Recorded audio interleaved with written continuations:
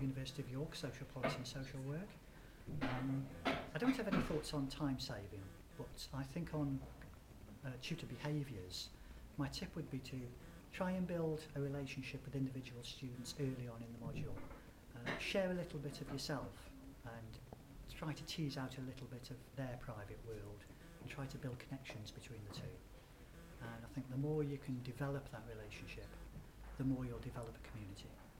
Do you think there's variation in how, say, a traditional age 18 to 21-year-old student responds to that dynamic versus, say, an adult learner who might not have another community to practice with? Are there differences, or do we both need, would you say both target audiences still have that need for connection and personalization?